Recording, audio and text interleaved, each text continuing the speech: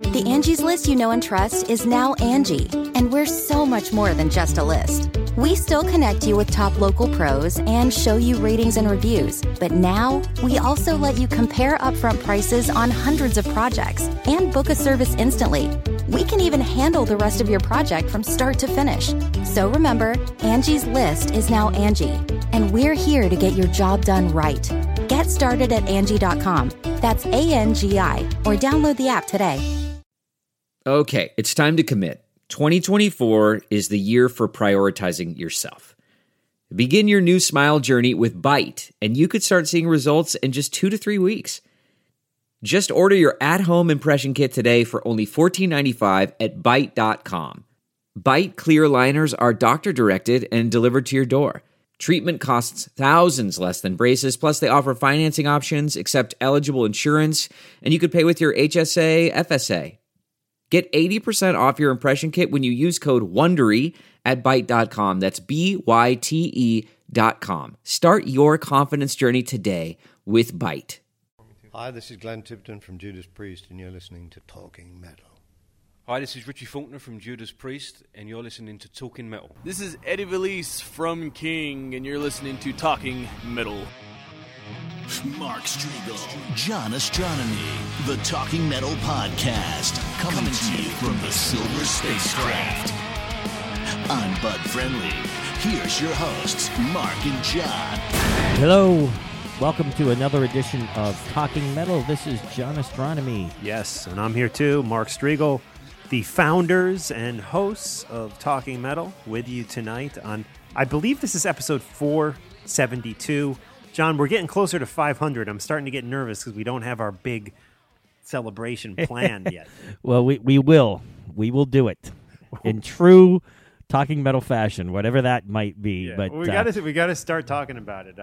Yep. For real. I mean, by the way, I think we should do remember, like, people are still talking about the countdown to Chinese democracy. Yes. Whatever it is. That was great. 7, 8, 9 years later, I'm not sure. Probably like 8 years later, actually. But wow. What if we did this? And I don't know if, like, how you feel about this, because I know it's, you work with Ace and stuff, so I don't know if this is weird, but what if we did In Search of Vinnie Vincent? You remember the show In Search of, like they were in search of Bigfoot and in search of the Loch Ness Monster. In Search of Vinnie Vincent. That's a great idea.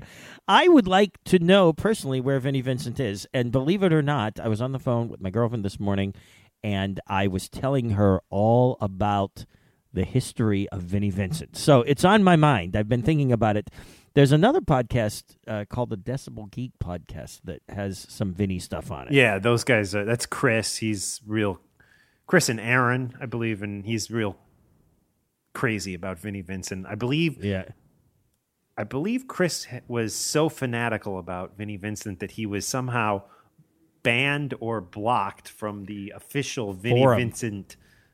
Maybe it was the forum or possibly the Facebook page. Okay. Which I believe Mitch LaFon was also blocked too. Wow. So it's very interesting.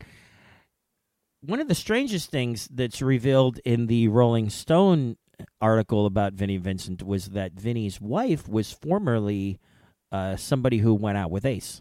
Yeah, and you know who told me that? Chris told me that. Chris from the Decibel Geek podcast. Wow. Now, is that true? Because I don't know if that's actually, is that actually true? I will need to ask Ace, but maybe that'll be one of the things that I could find out. That's what it.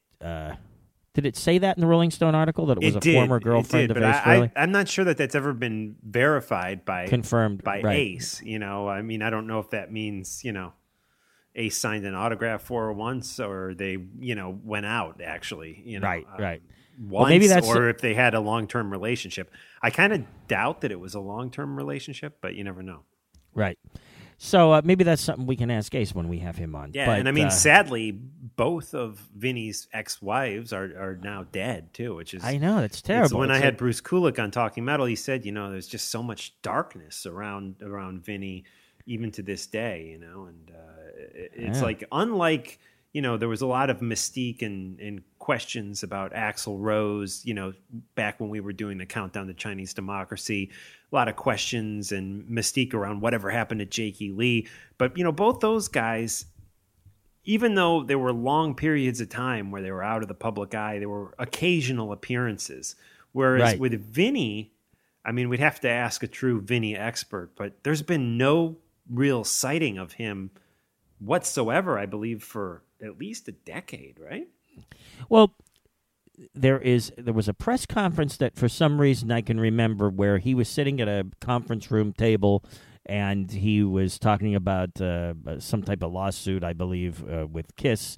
That, and then there was the photo that he took, and this still might have been 10 years ago, for the KISS store in Australia, where the women's footwear looking shoe. Right. Yeah, it looks like he bought it at the limited. Yeah, and they had these pants that looked like they could have been ladies' pants. Now, maybe he was just... Those had to be close to 10 years ago. Okay, so that was 10 years ago. At this point, right? Yeah. I mean, I think so, if not more. Well, I know the guy Phil Elliott, who was mentioned a lot in the Rolling Stone interview, so we could definitely get him to fill us in on some of the stories. But yeah, In Search of Vinnie Vincent, it's a very interesting thing. What's interesting is that I think Ace recognizes that Vinny, was a great musician and did a lot of good things for KISS at the time. So that's interesting. Yeah, but there's some people that are like, Vinny saved KISS, and I don't really know that he did. I mean, I'm right at that section of the Paul Stanley book now, and it's interesting because that Lick It Up record, which Paul says in the book, he thought Creatures was a stronger record. But Lick It Up, it really did get them back on track in the 80s. So, but I don't know that... Yeah, was it Vinny that much of that was the reason for that or not? That's a question. I don't think so. I personally think it was Paul's vision of, hey, we're going to... we're going to become an 80s metal band. And I've always said that, and I don't mean to honk my own horn here, but in Paul's book, he basically says exactly that. He says KISS became an 80s hair band, an 80s hard rock band. They kind of molded and fit into that. They wanted the MTV exposure, and they weren't sure that MTV was even going to play the video for Lick It Up, so they didn't spend a ton of money on it. And they could have, but they decided not to because they weren't sure it was even going to get airplay. And MTV bought the KISS unmasking hook, line, and sinker and played the heck out of that video, and yeah, then they played All Hell's Breaking Loose a lot, and that's right around that time is when MTV started to embrace some of the metal bands, if you will. I mean, MTV never embraced like Maiden and stuff like that, in my opinion. But bands like Motley Crue and Rat and Kiss at that time, 84, 85, they really did embrace those bands and helped those bands become mainstream far more than I believe FM radio. No, I think you are correct, and that was right at the time where I didn't have MTV, and that was only because where my parents lived, we didn't even have cable. And then shortly after that, we got it. I remember when the Animalized Live concert was on MTV, and one of their MTV concerts, I had to have somebody in a neighboring town tape it for me on Beta. And then they gave me the tape. Beta. Betamax. Yeah, we had Betamax too. You're the only other guy I know who had Betamax. I know. I was the only person in my neighborhood. I remember a friend of mine's dad, and I can't believe that, and my friend's a really nice guy, and his family's nice and everything, but his dad goes to me, see this? And he had a VHS, and he goes, this is a Cadillac. Yours, Volkswagen. And he was incorrect. Yeah, you've told that story before. I don't know if you've told it on the podcast, but he is incorrect because Beta is actually a much higher, superior format than Correct. VHS was. But VHSs were cheaper to make, which is why the movie companies and stuff liked them more, and they caught on. Right. They caught on. And Beta never really did. But we got some great guests today, John. We should actually let's talk about the guests. Yeah, it's in here. Yeah, we have Richie Faulkner and Glenn Tipton from Judas Priest, and we're going to get right into their interview in a minute. And we also have a guy named Eddie from the band King. And I want to tell you, John, a little bit about King. Cool. They have a great new record out called Burn the Serum. And that record, the Reverend James Rhoda from Fireball Ministry, produced that record. He worked on the record with the guys in King. And we're going to talk with Eddie from King today. And Eddie is the guitarist and singer of the band. Excellent. Reverend James, he used to work with us. He worked at VH1 when I was there, and he worked on a show called Pop-Up Video. Yep. Remember Paul Leo? Yeah, yep, they worked together on that show. Paul Leo stopped over at my house. We won't spend much time on this because no one knows who we're talking about. But Paul Leo stopped by my house in Maplewood, I remember that. That's great. Yeah. So anyway, it's going to be cool to hear this interview with Eddie from King, and I'm really looking forward to hearing the interview you did with Richie and Glenn from Judas Priest. What a great thing to have the mighty Judas Priest return to Talking Metal. Definitely. And Richie has never been on the show, so it was great to talk with him. I got a photo with him at Sony. Well, let's get into this interview right now. This is some great stuff. It's always great to talk with Glenn. I reminded Glenn that you and I had interviewed him at Jones Beach back in 2008, which I actually just found the pictures from that interview. So I'll post pictures of Glenn and I, and then another photo of John and Glenn from 2008, and then I'll post a recent photo of Richie and I on TalkingMetal.com in today's show notes. And he was much more relaxed. I don't know if you remember that interview, John, but it was right before he went on stage, and he seemed a little tense to me, which I would understand because he's about to walk onto the stage. He was much more relaxed and seemed in a great mood, funny, friendly, and Richie is great, young guy in his 30s.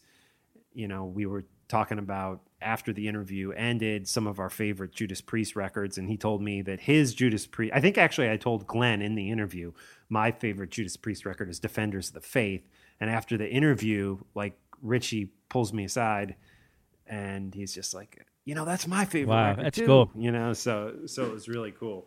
And it's funny because Richie was probably 3 years old. It's pretty wild because I've seen a concert on television of Judas Priest, and I really think Richie has such a great stage presence and is a great fit to the band. And I just had no idea. I never put two and two together and realized that when those records came out, he was that young. Yeah, and it's important to note too that Richie, with this new record that Judas Priest have coming out this summer, Richie was heavily involved in it, songwriting wise, playing wise, and just a real strong presence on the record. And very cool.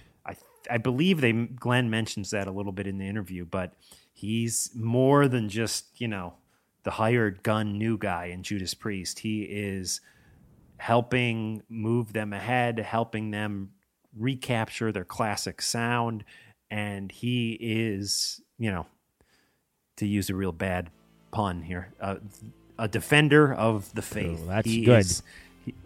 He is out there. He understands Judas Priest. He understands their history, and he is doing them good with this new record. And they have encouraged us to play a 90-second sound sample of the new song that we're going to do after the interview. Cool. But before we get into the interview, why don't we hear some classic Judas Priest off of the Defenders of the Faith record. This is Rock Hard, Ride Free. Then we'll hear from Richie and Glenn from Judas Priest here on Talking Metal.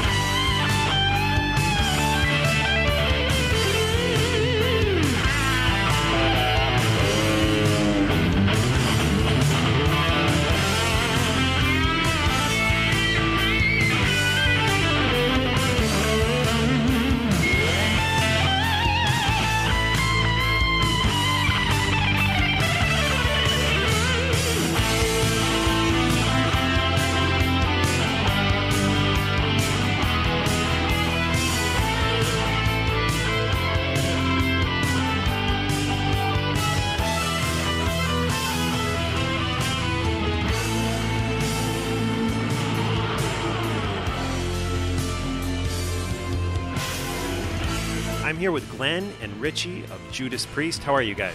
Very well, sir. Very happy to be here. Very well also. Well, thanks for joining us on Talking Metal.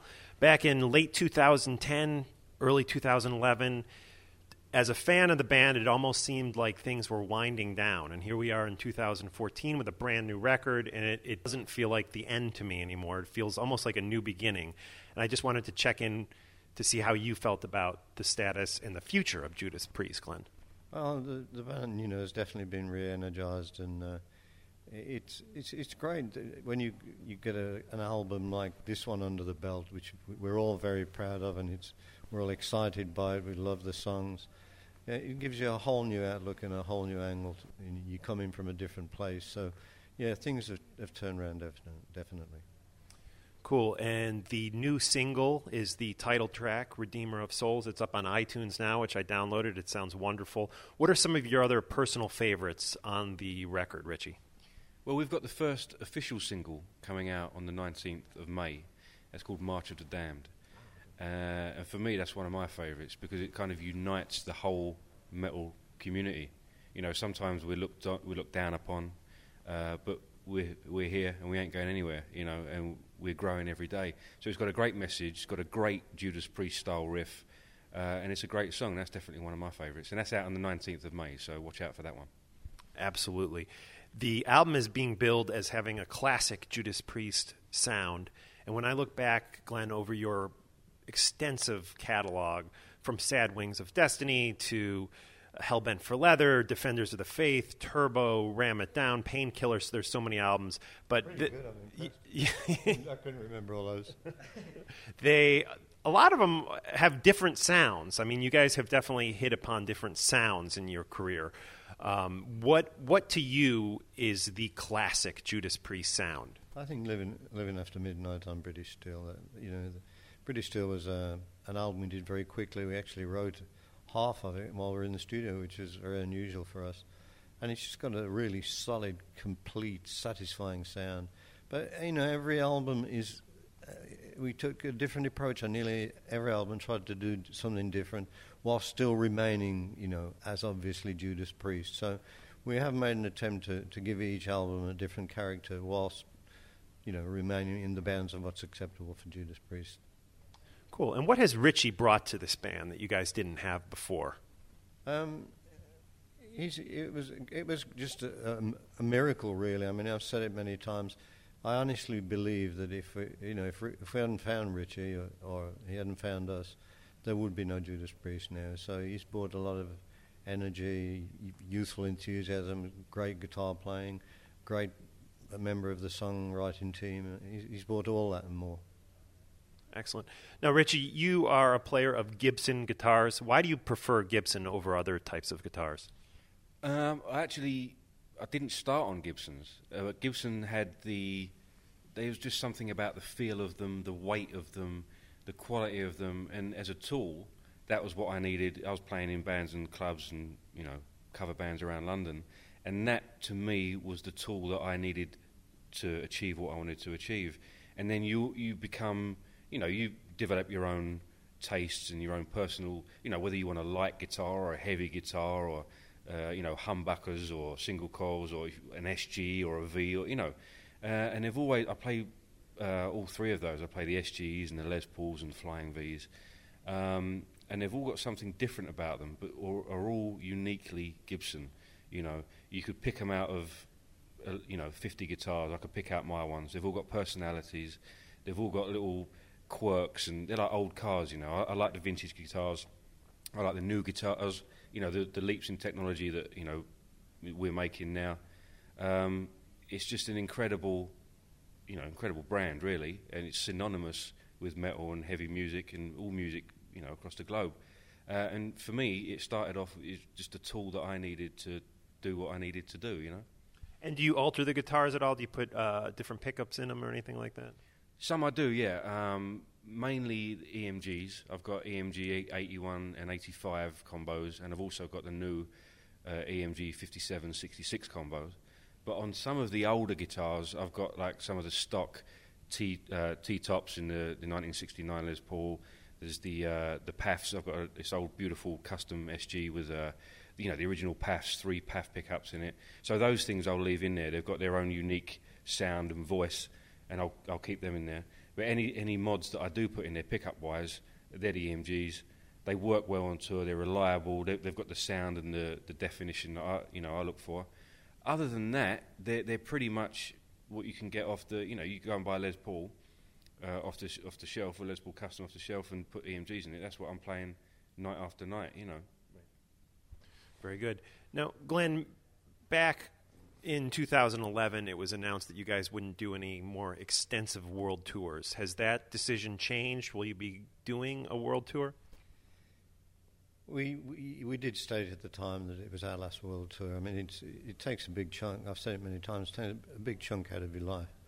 But we never said we wouldn't do any dates as such, whatever they may be. It wasn't the end of us playing live. It was just the end of a massive world tour, which it can be quite draining and certainly time-consuming.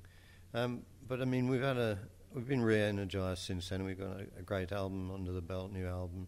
It's exciting to think of playing the numbers off that album,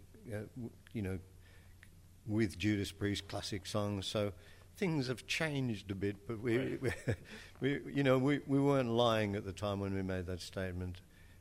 If we start to tour and it all goes well, and we really absorb and love these new songs, so who knows what's around the corner. Very good. That's exciting. And Richie, I don't think you were involved in it, but you and Rob recently were doing some work with Rock and Roll Fantasy Camp. How did that go? Do you enjoy working with up-and-coming musicians? It was a great experience, I'd never done anything like that before, and I don't know if Rob had either. It was great to see younger generations, older generations, which were fans of the band and music in general. What they did was they all learnt a song with a rock and roll mentor during the week. So there was Lita Ford was there, Bruce Kulick was there, Rudy Sarzo was there, and they were the mentors. They put these bands together to learn Judas Priest songs. And then they come in, the groups came in, and they got to play the song with us. And it was great to see, as I said, new talent, new kids, girls, guys, right across the board. And it was just a really enthusiastic and creative energy. It was really great. Excellent. Glenn, one of my favorite records of all time, not just from your catalog, but really one of my favorite records of all time is Defenders of the Faith. Going back, are there any memories you could share about that record and working on that record, writing it, recording it? Someone asked us the other day, I think, about Defenders of the Faith, and we struggled to really think where we recorded it because we did a couple in Ibiza, and they didn't. When we took the tapes back to America, everything was out of line. The recording just didn't work. I had to re-record some of it. So at the risk of disappointing there's nothing that really springs to mind with Defenders of the Faith. And the album after that, which I liked, but it was a controversial record to some of the listeners, was Turbo. Looking back on that record these many years later, how do you view it? I like Turbo. I know it was a bit different, and some people thought we'd chasing the commercial trial, but if you hear us play Turbo live, it's one of the heaviest numbers ever, and the crowd love it. They sing along with it. And it just needs. We've been brave enough to try new things, with Point of Entry and Turbo and Nostradamus, and you've got to do it. You've got to pursue those new trials to get better, and it's something that's essential in a band's evolving status, and that's what we've done. Sometimes you win, sometimes you lose. Sometimes people understand where you're coming from, what you're trying to do.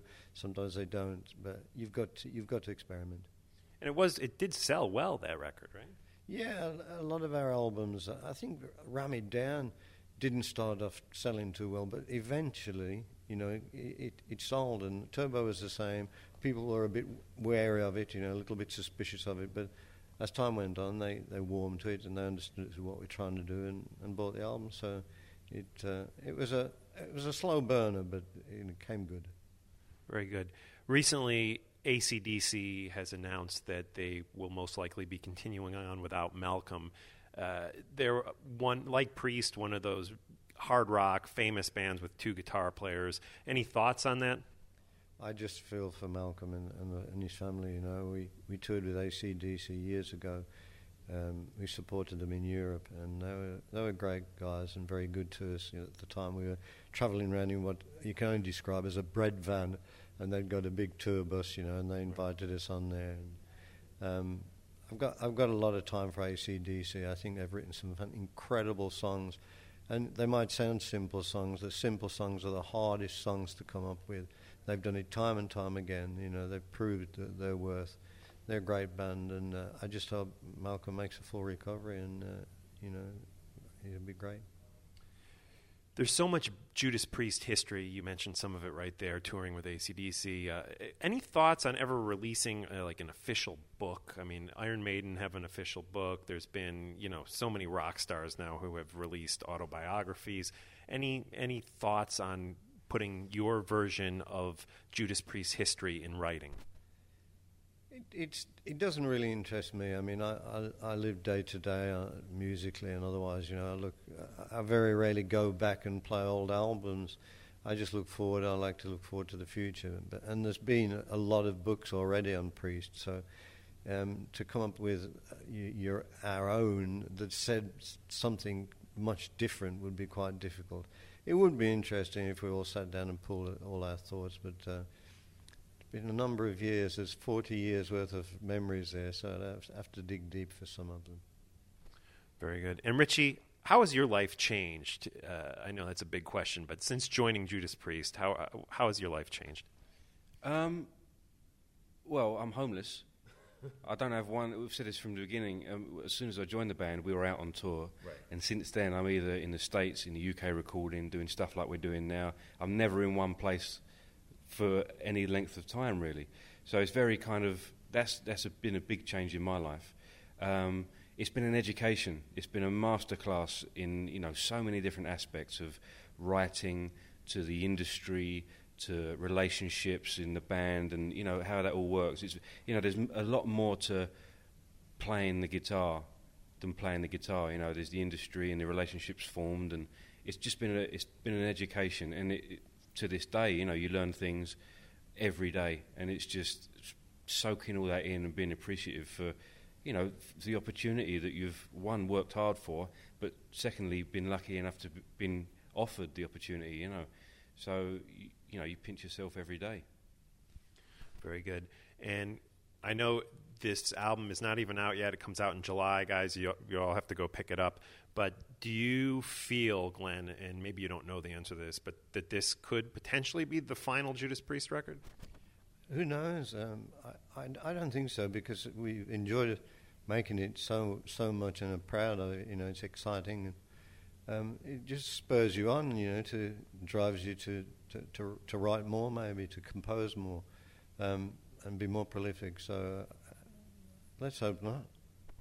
Very good. Thanks so much for joining us, guys, on Talking Metal. We appreciate your time and look forward to the record Redeemer of Souls, which comes out this July. And I got to hear some of it before I came in to talk with you guys, and it is an excellent record. So, guys, check it out.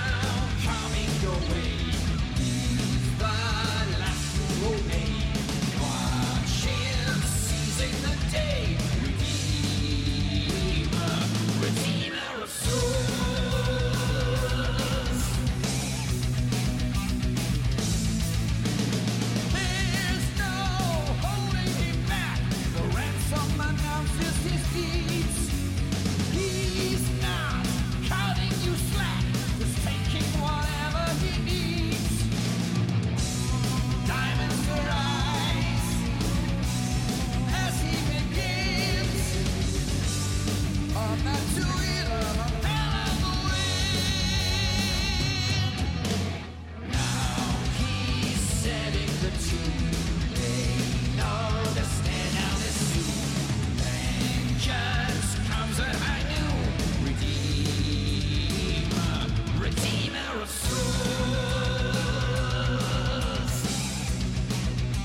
That was a little sound sample from Judas Priest, their brand new title track, Redeemer of Souls. Yeah, guys, what you need to do is support Talking Metal and support Judas Priest by going to iTunes right now and purchasing that song. Download it, again, on iTunes or on Amazon, and show Judas Priest that podcasting sells music. And John, you're a Gibson guy. Richie's a Gibson guy too. Man, we talked about Gibson for a good couple minutes in that interview. Yeah, absolutely. I noticed that Richie is a fan of all things Gibson. He has some really great Les Pauls, and I'd love to sit and talk Les Pauls and all things Gibson with him sometime. So maybe the next time we hook up with him, I'll be able to make it to the interview. I'm not sure where I was at this point. I think that I was preparing to travel to Texas with Ace for the Texas Frightmare weekend that we had, and that was a really great experience. A lot of cool things happened. Yeah, I want to hear all about that, John, but I do want to say that you missed a great interview. It was in that same building we went to, the Sony 550 building we went to hear the Nostradamus record. Remember that. So what they did was I got there and they played me the whole new record, Redeemer of Souls, which sounds great. And I can't wait to get my hands on it when it comes out this July. And then they ushered me all the way up to the very top of this Manhattan skyrise to like the executive suite, which was just ridiculous. It looked like something out of a movie. You know, everything was like there was like a buffet with chefs and everything. And went to this like sprawling big conference room with the most amazing view of Manhattan's east side, all the way looking over into Brooklyn and Queens, and just beautiful, stunning. 40 floors up, and that's where we did the interview. That is very cool. Yeah, no, what a cool experience, Mark, and I wish I could have definitely been there, and thank you for doing this great interview, and definitely one of our favorite ever bands on Talking Metal, Judas Priest. Yeah, so I'm hopeful that you and I will be next weekend. I have 2 tickets, which I got to line up a babysitter because my wife's doing this play right now. But I'm hopeful 1 week from today, it's Saturday, by the way, Talking Metal listeners, when we're recording this. But 1 week from today, it appears that John and I will be at the Ghost BC Correct. show. I like the BC. You met up with them recently, right? Yes, I met up with all of the members of Ghost BC at the Texas Frightmare weekend at the hotel, which I believe was called the Hyatt Regency at the Dallas-Fort Worth Airport.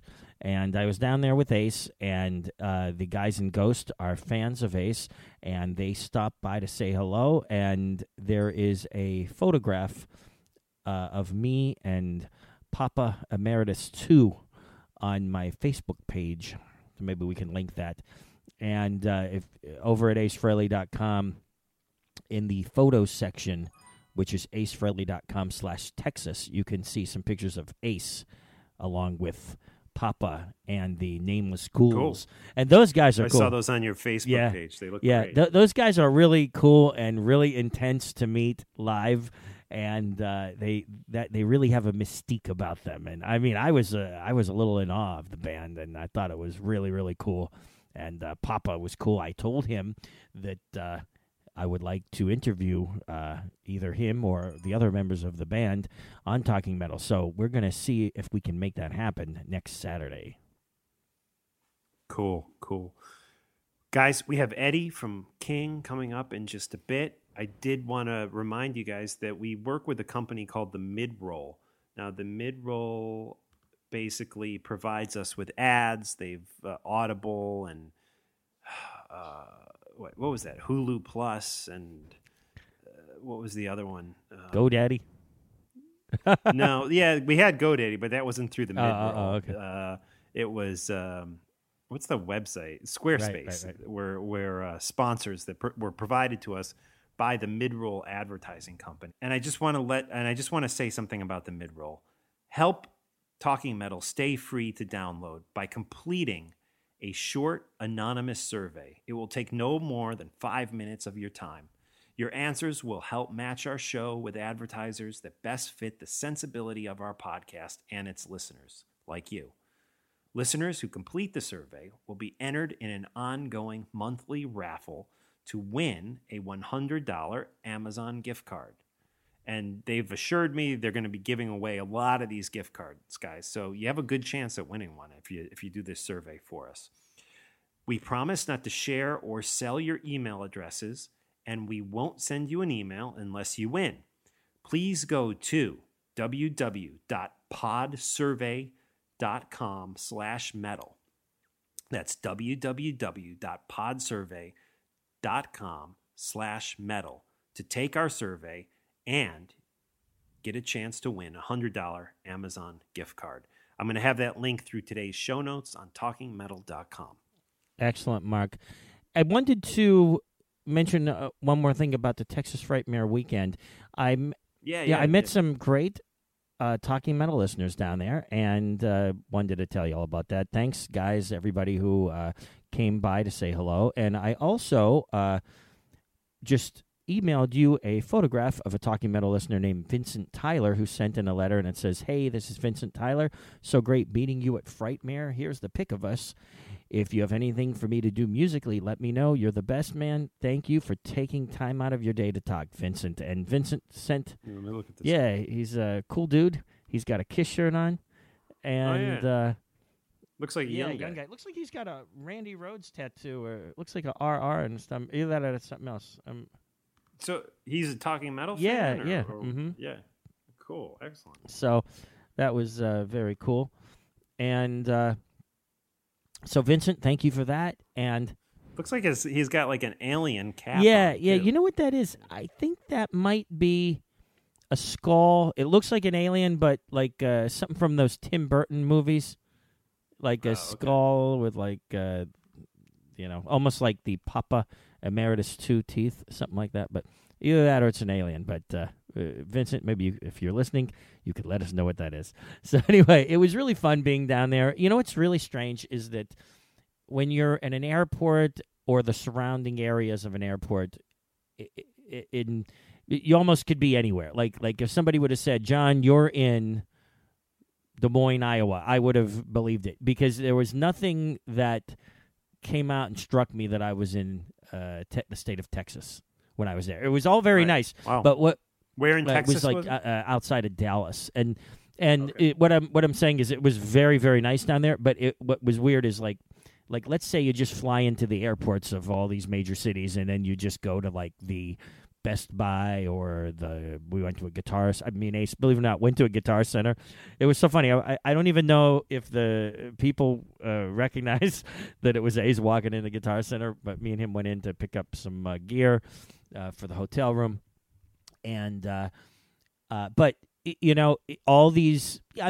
Of course, there are some cities where you're going to immediately know what city you're in, but when you're slightly outside of the city, where most airports are, and you go to Walmarts and Best Buys and different things like that, they all look the same.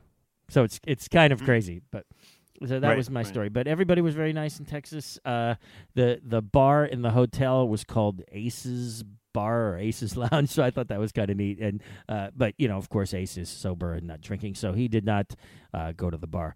But that was a neat little thing. That's what the name of it was. And that was pretty cool. The people at the hotel really embraced the Texas Frightmare vibe, and they all dressed up in elaborate makeup, which was really cool. That was the first time we've had an experience like that where the employees of the hotel also got into it. So that was pretty neat. They had a fun time, and everybody was very well behaved. There was no insanity, and it was just a really, really great event. So thank you, Lloyd. And all the people who worked with the Texas Frightmare weekend. So that was that. Dee Snyder was there. Yeah, too. Actually, I posted a picture, I forgot, of Dee, along with our friend Danny Stanton, who's been out on the road with us on the site. Danny works with Dee in a similar fashion to the way I work with Ace. So that's a very cool thing. And so it was nice to see those guys. Richard Patrick from Terminator, brother of Filter singer Robert Patrick, stopped by. A couple of people from The Walking Dead stopped by. Really, really cool. Just before I forget, Mark, one wild bit of Kiss news that I happened to notice, and no one has seemed to have picked this up yet. But I am a friend on Facebook of Teddy Andreadis, who, of course, is Teddy Zigzag Andreadis, who was part of the Guns N' Roses gang and has also been on Talking Metal. I first met him at Rock and Roll Fantasy Camp back in 2006 or 7, and just hung out with him at the last one I went to about a year ago with Ace in Vegas. But he put up something on his Facebook, and it says, playing and rehearsing with Paul Stanley's new soul band. Man, that guy's got some bit of soul. So that is some exciting news, in my opinion. Sounds like Paul is put together like a little side project. Yeah, and they're not playing rock; they're playing soul music. So that's a very cool thing. But yeah, let me know if you hear anything more about that. That is definitely interesting. Loving Paul's book. Did you? You know what? It? I've been skipping through it. I bought it on my iPad, and then a really great friend of mine named Todd Schulich from the Pittsburgh area, who's a super Kiss fan, and Todd and I have been friends since 1987, like really, really good friends. Todd sent me a copy of it signed, which was really nice. Todd also sent me a signed copy of the Peter book, and so I've been skipping all through it. Like, I'm not disciplined enough to start at the beginning and read it through, which is what I should. Yeah, you should. It's a really good read. You know, it's like any of these books, and I mean, you were involved heavily in one of them, you know, but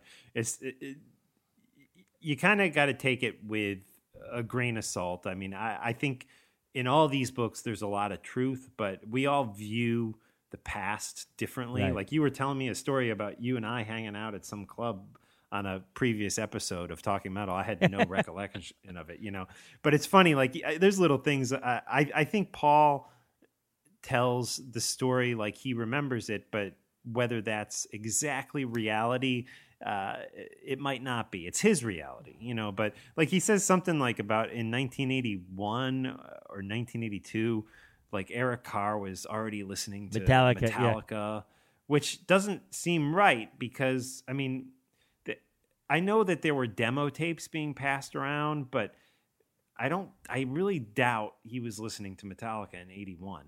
Or even 82. Yeah, you know what? I agree with you. I saw that, and I thought the same thing. And I don't think Paul intentionally meant to say something that might not have been 100% factual. But the thing is that it's not. What I got from that is that Eric Carr was kind of always maybe a little bit on the cutting edge, listening to some different stuff. Yeah. But once again, like, I think unless you were like a fan of metal like we were, and you were trying to recall all the stuff that happened in the past, you might not realize that Metallica really didn't come out till a few years later. 83, 83. And I mean, even at that point, you know, a compilation album came out, Metal Massacre. But I guess that probably would have been like late 81, early 82. So, I mean, it is possible that he had that Metal Massacre record, but probably not. Probably not. Right. But yeah, I'm enjoying what I've read so far in Paul's book. Definitely what I'm going to do, and when I say I'm undisciplined, it's not that I'm not capable or that I don't want to start at the beginning. It's just there's so many things that I want to get Paul's take on, and instead of just starting at the beginning, I keep like drilling into it. So like I'll be like, I wonder what Paul thought of the Lick It Up tour. So I'll figure out where that is in the book and read that. Then I'll say, oh, I wonder what Paul thought about the Farewell tour. So then I'll go to that point. And but what I really need to do is just start at the beginning and go through the book. And on that note, perfect segue to wrap up today's episode. After I finished this interview with Eddie from the band King, I had the Paul book on me, and we did the interview in Eddie's van. And he goes, "Can I take a picture of the back of that Paul Stanley book?"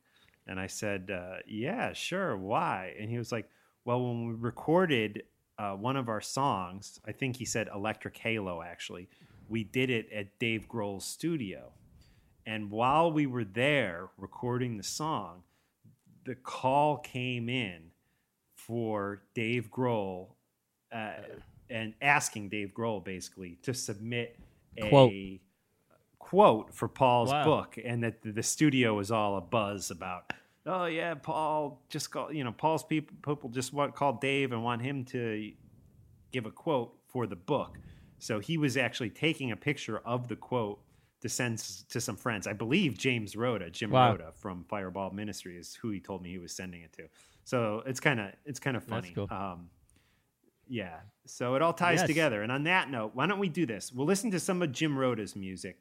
Fireball Ministry, a great band, one of the original guests on the Talking Metal podcast. Yep. I went to see them play downtown, I believe at Knitting Factory. Yeah. And Peter Dinklage was in the crowd, Elijah Wood. It wasn't a super big crowd at the Fireball Ministry show, but there was famous people there. At least there was at least 3 or 4 celebrities there from what I remember.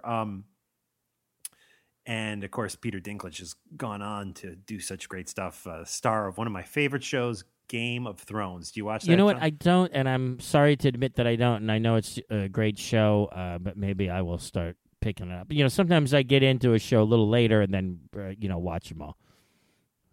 Great actor, and obviously he has great taste in music because he was at the Fireball Ministry show back in 2005, I think, in maybe 2006 in New York City. And so anyways, we'll hear Fireball Ministry. Then we're going to hear from Eddie from the band King. And then we're going to hear a little King to end the show. So just remember that James, who you're about to hear from, James is the guy from Fireball Ministry. He worked on the King record. Excellent. with Eddie. So here we go. Take it away, Fireball Ministry, into the interview with Eddie from King, ending with Electric Halo by King. Thanks, guys. Have a great week, guys. Thank you.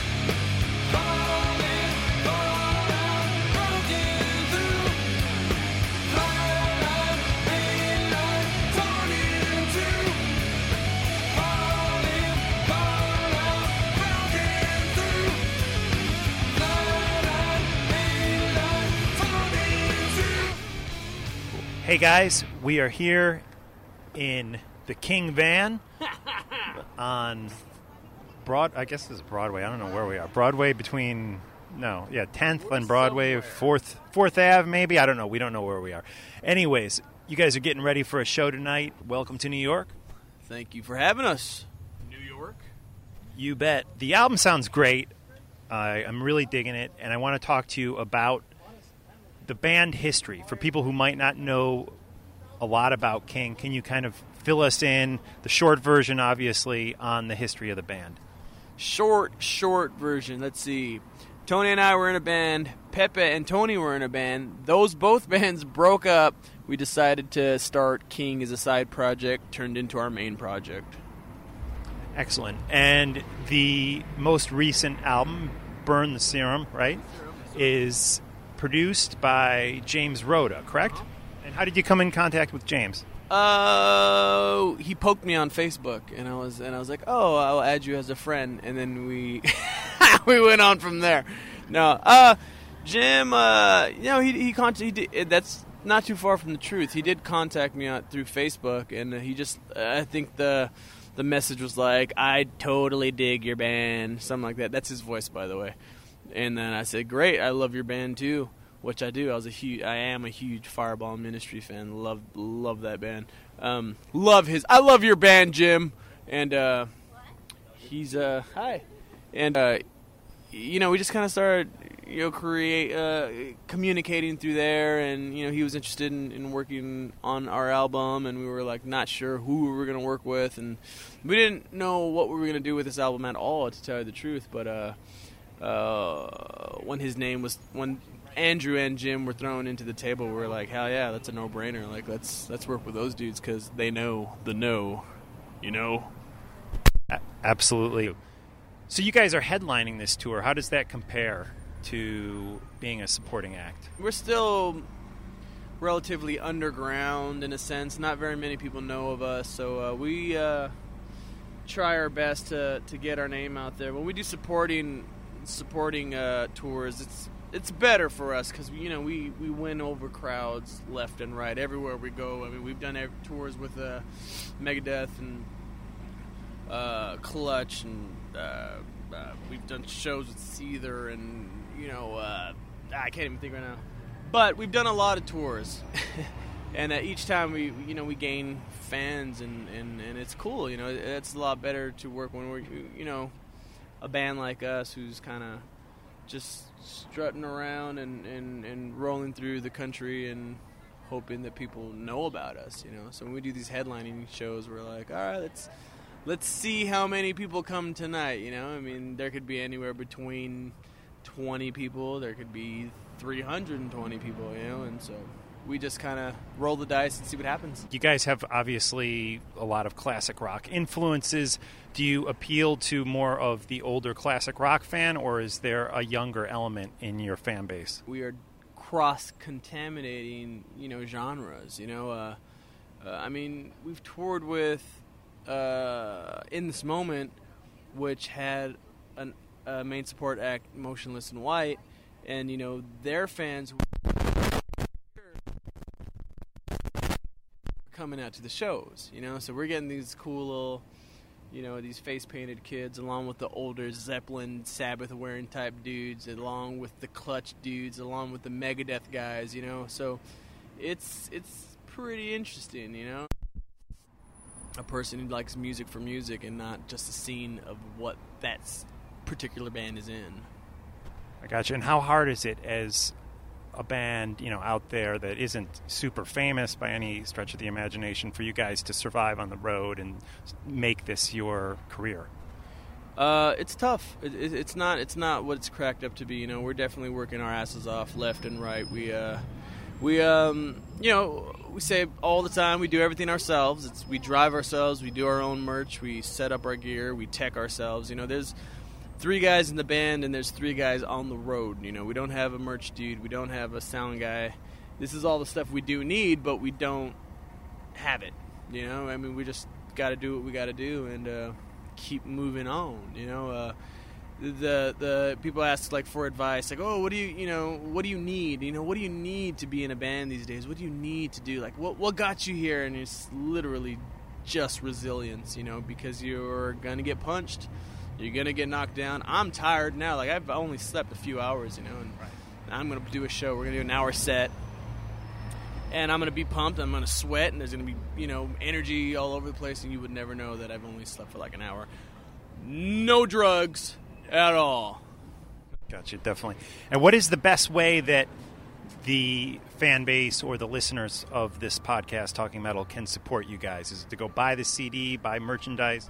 Yeah, just buy it. Go to Amazon, iTunes, all those outlets. FYE, I know, carries it. Come out to the show. We sell the album. You get it signed then, because you'll be handing me the money. So. Yeah, wherever you possibly can, just support music in general. Support bands that are working their asses off. We need the support. We're like a dying breed. Real bands who are doing it and not necessarily making a living out of anything, but we're just trying to play the music play the music. Not that money's, it would be nice. Yeah. But you know what? It's not in the cards right now. So we're just doing what we got to do, and hopefully people are attracted to it. Does listening to your music on a server like Spotify hurt you guys at all? I was listening to the album a lot on Spotify, and I've heard bands say that, oh, you shouldn't do that. You should go buy the CD, or even iTunes is better than Spotify. Do you have any opinions on Spotify? Well, not that I don't know much about any of that stuff, to tell you the truth. I know that like if you buy it on iTunes, it is supporting us. Whereas if you listen to it on Spotify, I think it's like cents to every 1,000 plays or something. So it's like, yeah, you could. That's the thing. This internet stuff is cool for people who are not in bands, because I could go online right now, and I'm guilty. I do it all the time. Like if I want to hear like an old Alice Cooper jam that I don't have in my iPod, I'll be like, oh, where is it? Here it is, and I'll listen to it, and I'll get my fix. You know what I'm saying? And then I forget that I wanted to buy it. And that's what people are doing. It's so common now. Like that girl that just passed by, she doesn't give a shit about King or Alice Cooper or whoever the F she's even listening to, for that matter. Because she could go on YouTube. She heard it on the radio. What's that cool song? Let me play it. Let me Shazam it, first of all, so I don't have to. I'm a mindless, you don't even have to research it. You Shazam the song, it comes up, you dial it in, and you find it on YouTube, and you listen to it, and you're done. It sucks for actual bands. It sucks for people who are trying to do this, because it's just taking the dollar that it costs to buy the song away from us, And I would suggest that. Listen to Spotify to get your fix, but if you like the jam, buy the album, because there's if you like one song, there's 9 more of that same song in that album from whoever band that is. You know what I'm saying? There's good stuff all the time. Guys like you and guys like me will go out and buy an album, and you'll be like, oh, yeah, their single was cool, but I stopped listening to that one 3 years ago because the deep cuts are where it's at, So that's what we need to bring. We need to bring that element back to music, where people want to listen to the B-sides and be like, oh, dude, Never Say Die, Black Sabbath, that album was great. I think it's cooler than, I can't even tell you the name of that stupid album because I stopped. It's a great album, by the way. The Paranoid album. Technical Ecstasy is great. I love that album. Never Say Die, I love that album. Sabotage, love that album. All the latest stuff, I love them, Paranoid album I've not listened to in years just because I'm like so tired. I listened to that album nonstop every day in 1994, and I was like, God, I just, but I'll always go back to Sabbath, Bloody Sabbath, That's a good one. No, I love it. It's one of my favorites. Yeah. What are some of your favorite songs off Never Say Die? Junior's Eyes, maybe? Junior's Eyes looked up to the sky. That's a great one. Technical Ecstasy and Never Say Die blend together for me because I always listen to them at the same time. So I think Technical Ecstasy like she sits in silence in the midnight world. All Right is on that Bill Ward song. Oh, All Right? Yeah. That's fucking Bill Ward singing on that one. Told you once about your friends and neighbor. Great song. Swinging the Chain. Yeah. God, great. Put the album on, I'll sing every freaking song off of both those albums, Technical Ecstasy and Never Say Die. As a matter of fact, there was this one rad thing that never happened, was when we were on tour with Megadeth, Dave Mustaine was like pumped about getting us to come out and sing Never Say Die with Megadeth, and they were going to put it on the DVD. They just kind of couldn't do it because of Warner Brothers issues, yada yada yada. So there was a whole bunch of legalities, and but that would have been a great idea, right? It was a great idea. That would have been great. So we ended up doing another song with them. I think it was like She-Wolf, and that came out on their DVD. And you see our big fat faces come out on stage and sing with Megadeth, and that was cool. But I wish it was Never Say Die. Holy crap, that would have been awesome. Well, Eddie, thanks so much for talking with Talking Metal. We're going to let you get some rest before your show. Thank you. And looking forward to the show tonight. Oh, well, thank you for coming out and, keep on swinging that flag of rock and roll and metal, man. Thank you.